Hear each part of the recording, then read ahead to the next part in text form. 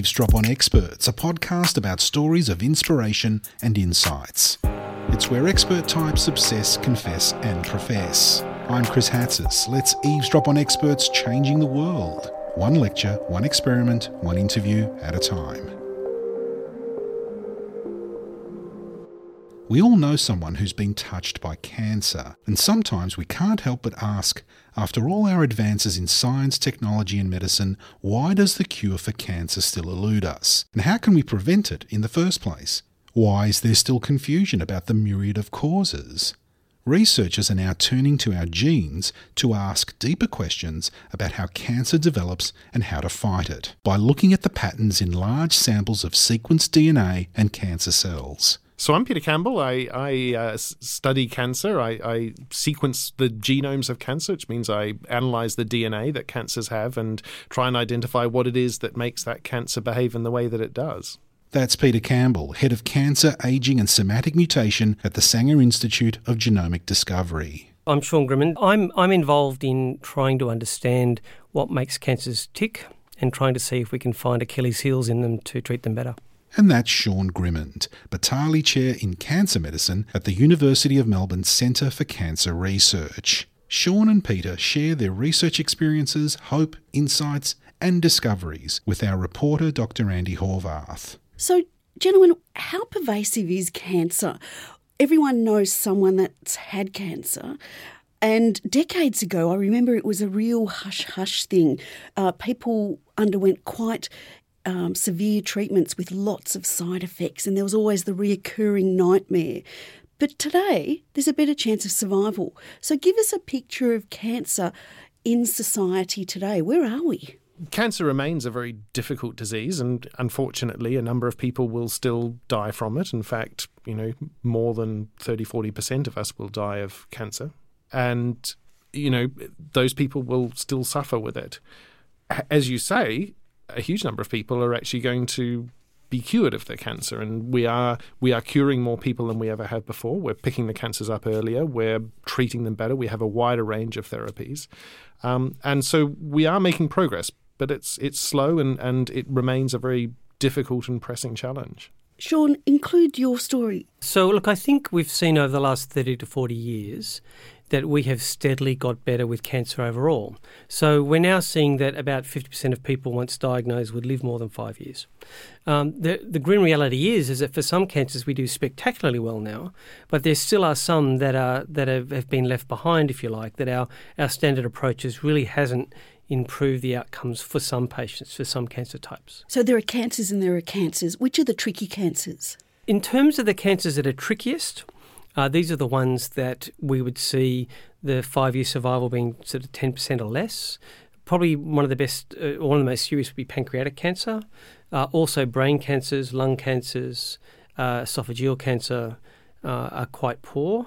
But we also have a wide number of very rare cancers where, as they've been so uncommon, we don't have a good playbook on how to tackle them best.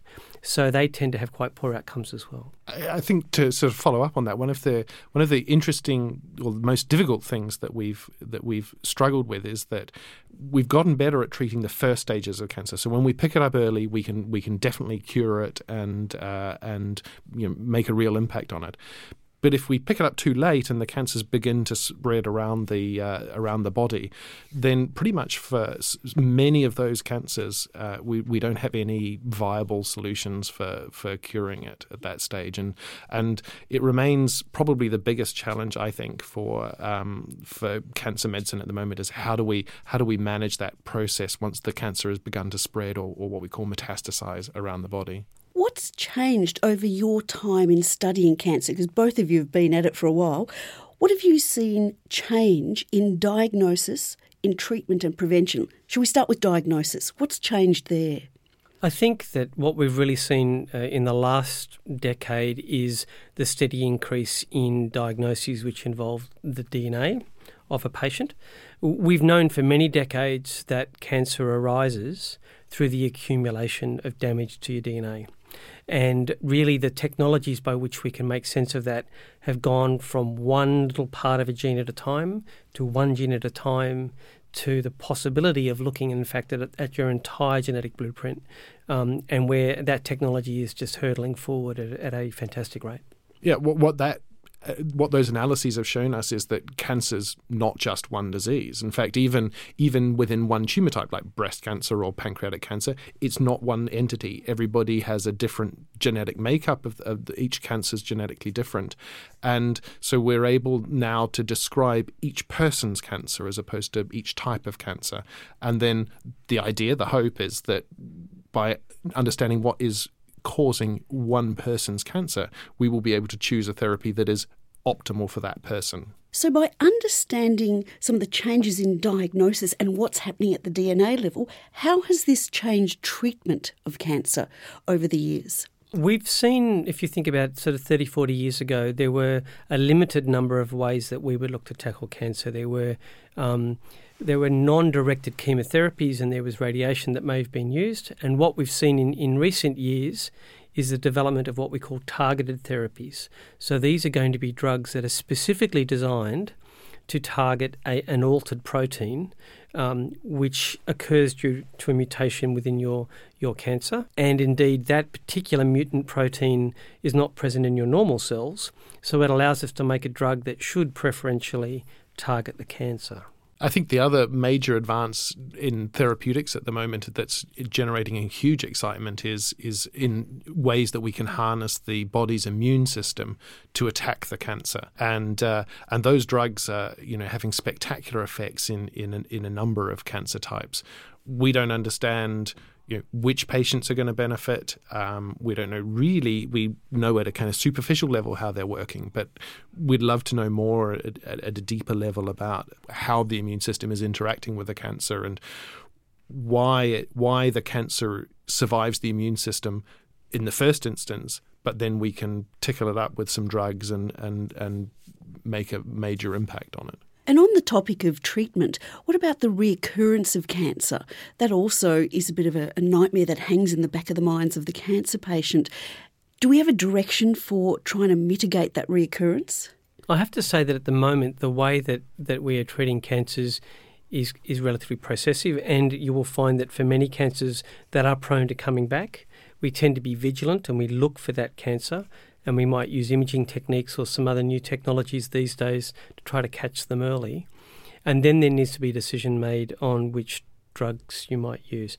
In some instances, that's following up on prior experience. They will use the same drug. Or in others, once it's come back and they think it's resistant, then they may think about changing to something else. I guess this is another example of where a molecular profiling of your tumour, not when it's first diagnosed, but once it comes back, can give you clues into whether you're going to be sensitive or resistant to the drugs that are available. Tell me about prevention. Surely the whole aspect of cancer needs to be clipped in the bud. So what are the efforts in research moving towards the prevention of cancers? Well, prevention of cancer, no discussion about prevention of cancer can avoid smoking as the single biggest preventable risk factor for cancer. We need to think about ways to prevent people starting smoking and to get them off nicotine addiction once they have it. The second biggest cause that's potentially preventable is obesity. And we are sitting on a kind of rising wave of cancers that are going to emerge because of the rising obesity problems in the Western world. We have no idea, frankly, why obesity causes cancer. But the data that it does is pretty much insurmountable. So we need to understand that at a biological level. We also need to know whether weight loss in that setting does reduce the risk of cancer. That's not known. Gee, that's hard to test, isn't it? Yes, it is. I don't envy your research assistant. Sean, what about prevention? Tell us about prevention. Yeah, look, I think that we've certainly been seeing in recent years that cancers can be preventable. And I guess there's a couple of other examples there that we should flag. The first would be here in Australia, certain exposure to the sun and the slip, slop, slap campaigns here in Australia, which really have been world leading. We're actually seeing the incidence of those cancers dropping.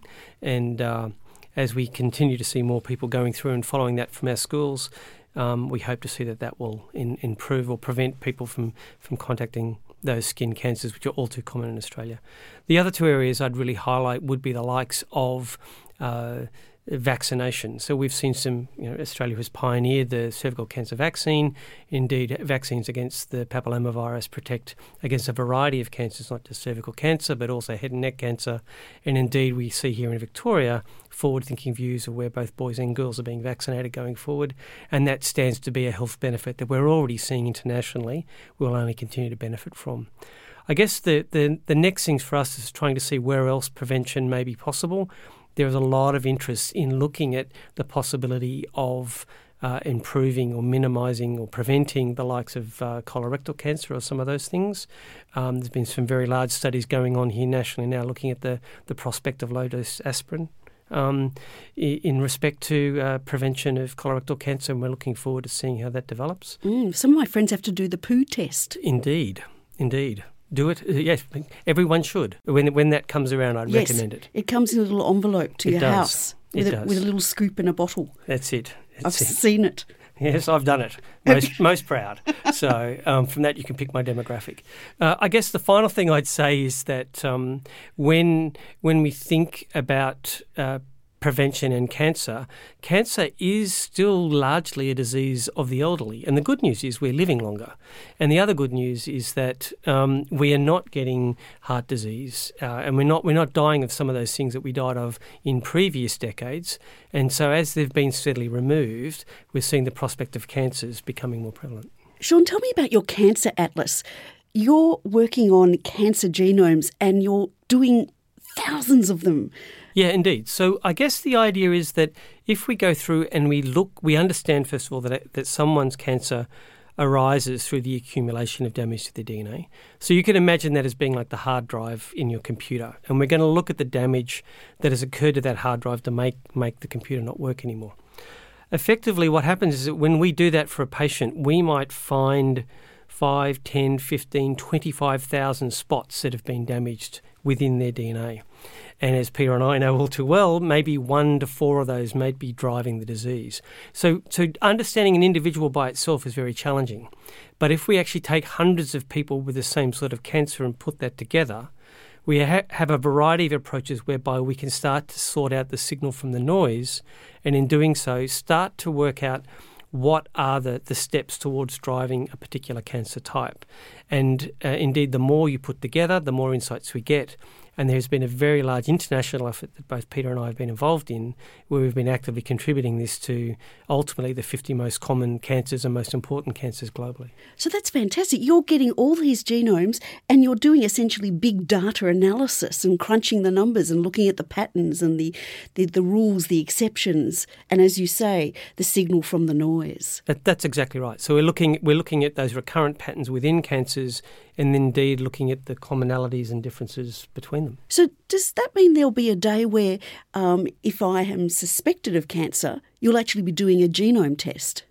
Absolutely. I think that that's the hope over the next 5 years, that we will get to a stage where we will be sequencing everybody's cancer to identify those genetic changes. In many ways, the challenge for us in the next 5 to 10 years is to work out how we can maximize the information that we learn from patients who are having treatment and within the health system. There's always been a spirit within national health systems, both in Australia and in the UK, of, as part of that contract of the state providing your healthcare, that they can learn from that experience. And I think that as we think about how we can use genomic information, what we're going to need to do is, because everybody's cancer is subtly different, we need to build up big knowledge banks of information about people and the particular genomes that their cancer have, and then relate that to what happened to those patients. How did they respond to treatment? Were they cured? Did their disease come back again?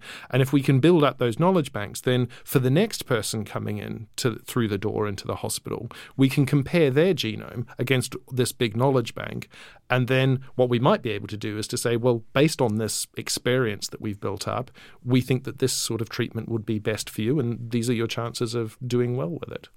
What's been the most surprising element along your research adventures and your journey? What sort of caught you by surprise and made you go, wow, that is just amazing?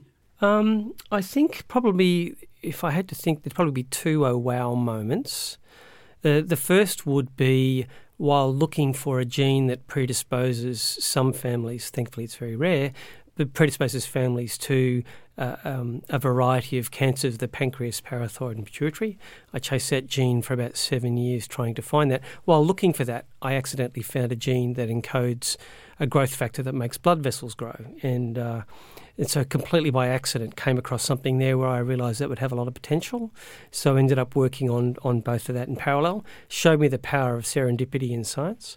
And in fact, that's a molecule that's going towards efforts in that many decades later are now going towards clinical trials here in an unrelated area right now. I have to say the other time that I really was, I guess, a bit swept away was when we completed our first Australian cancer patient where we sequenced their genetic blueprint and their cancer genome and were able to then start to say that, well, within this we now understand that should be the root causes and what other insights can we get from it. Peter, what surprises have you encountered along the way? I think probably my most exciting time was when I was a relatively junior scientist, and I was just taking up a position at the Sanger Institute, and we had these machines that no one quite knew what they did, and no one really knew whether they worked, and they said that they would sequence DNA, and we said, well, why don't we sequence a cancer's DNA, and the data came out, and the data is it's enormous. It's this kind of massive file of basically random letters, and you have to kind of work with the computer to analyze it. And there were no tools for analyzing it.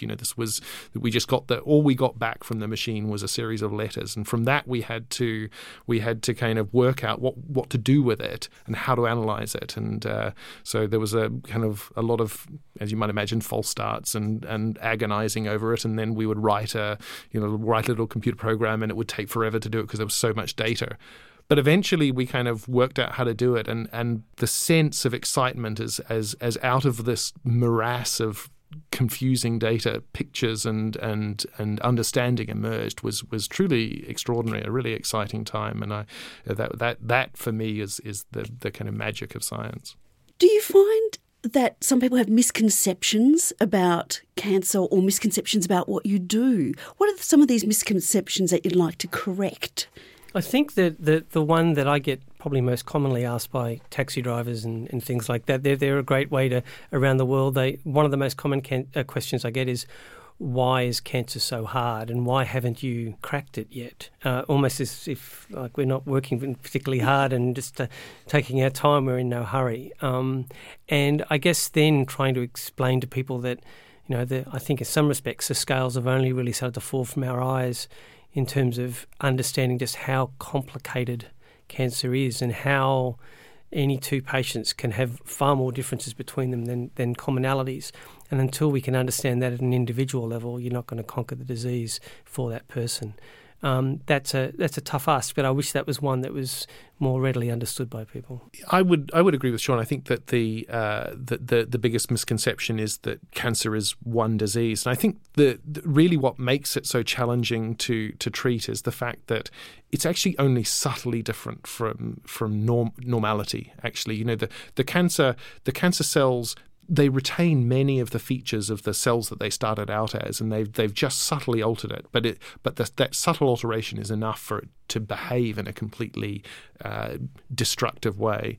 And unlike a bug, which is completely and utterly different to a human cell, a cancer is fundamentally a human cell. So any treatment that we need to develop to hit the cancer has got a very narrow target window of abnormalities to go at, because you've got this huge pool of normal cells that are basically very similar to the cancer cells. And so finding a treatment that picks out that specific abnormality in the cancer cell is very, very challenging. Now, gentlemen, let us into your inner circle of the laboratory. What were some of the antics that you're known for? Come on, let us into the inner circle. We want to know who you are. Probably my worst moment as a scientist was when I was giving a talk, and And you give a talk at a conference, and there are questions afterwards. And for some reason, I'd given this talk, and this guy got up and he was like completely and utterly incensed by my talk, and like was really rude, and just kept taking me to task on various things that I'd said, and at the end of this questioning session, he said, "Well, good luck." Or good luck with that, in the most sarcastic tone imaginable, and I muttered something under my breath that was not very polite, and then I was like beating myself up for having muttered this thing, and then my postdoc came up to me afterwards and said, "Oh, look, you really shouldn't have mouthed what you did," and then all the people around me said, "Oh, is that what you said? We thought you said thank you." I was going, "Oh yeah, that's definitely what I said. Thank you." Awkward moment, Sean. Did you have a nickname in the lab? Oh, I think so. We're all too busy being serious in the lab. I'm trying to think that the lab where I first started in was actually in Armidale in New South Wales. New South Wales, sort of halfway between Brisbane and Sydney, and it was the animal science laboratory. So that was a place that fantastic set of teachers there and researchers who really worked in complex genetics, which I think has stood me in good stead moving on and trying to understand how they do animal breeding and some of those things. As we now work in very big populations in humans, I realised years later how valuable that was.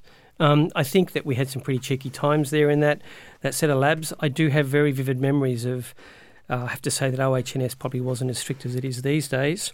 And I used to, as I was very studious, I would cook up lots of spaghetti bolognese and freeze it in the minus 80 freezer so no one would nick it in the laboratory. Unfortunately, one of the researchers had been to Indonesia and collected water buffalo samples, which were promptly confiscated by Aquis, and they took my week's worth of dinner at the same time. And I was marched down to the head of department to explain why I was keeping my dinner with a series of water buffalo samples that I knew nothing about. I can assure you now that things are a lot stricter and a lot more sensible these days. Now, you've got the opportunity to take the mic, take the soapbox. I want you to profess, make a meme. Tell us what you'd like the public to think about next time they look at, I don't know, their lunch. This is your opportunity, fellas. Make us a meme.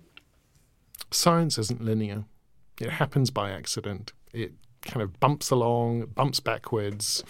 It isn't as kind of clear cut and full of breakthroughs as we think. It's a lot of argument and discussion and controversy and failed theories.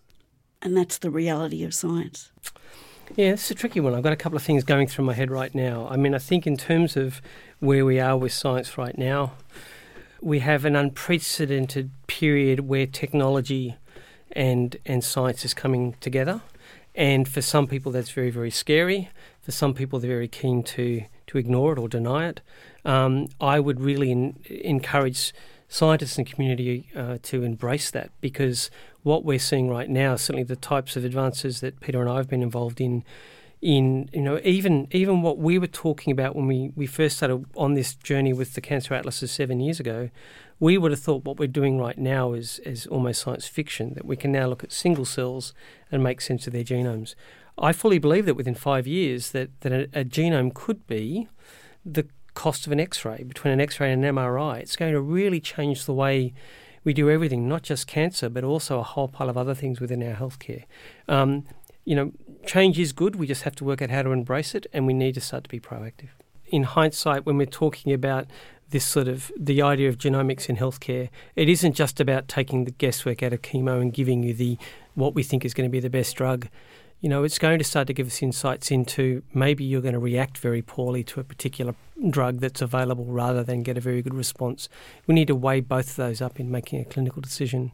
There may be a predisposition in your family, and that's the reason why you have cancer. That actually will pop up from these studies too, and we have to work out how we make the most of that. So, and then when you think about it, this sort of approach won't just help with treating the cancer. It could relate to the types of pain relief that you have and whether your genetics will make you prone to one or another. There's all sorts of aspects of clinical care that could be improved upon using this. We're just at the beginning of that road. Do I blame my ancestors for my cancer? I think I'd blow bad habits before I'd be blaming your ancestors for 95% of the population. Gentlemen, thank you. Pleasure. Thanks to our guests Peter Campbell from the Sanger Institute and Sean Grimmond from the University of Melbourne Centre for Cancer Research. And thanks to our reporter Dr. Andi Horvath. Eavesdrop on Experts, Stories of Inspiration and Insights was made possible by the University of Melbourne. This episode was recorded on September 18, 2017.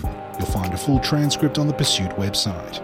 Audio engineering by Gavin Nebauer. Co-production by Dr. Andi Horvath and Claudia Hooper. Visit our sister podcast, Up Close, which features in-depth and long-form conversations with seasoned researchers across many fields. Check out the rest of the amazing content on the Pursuit website.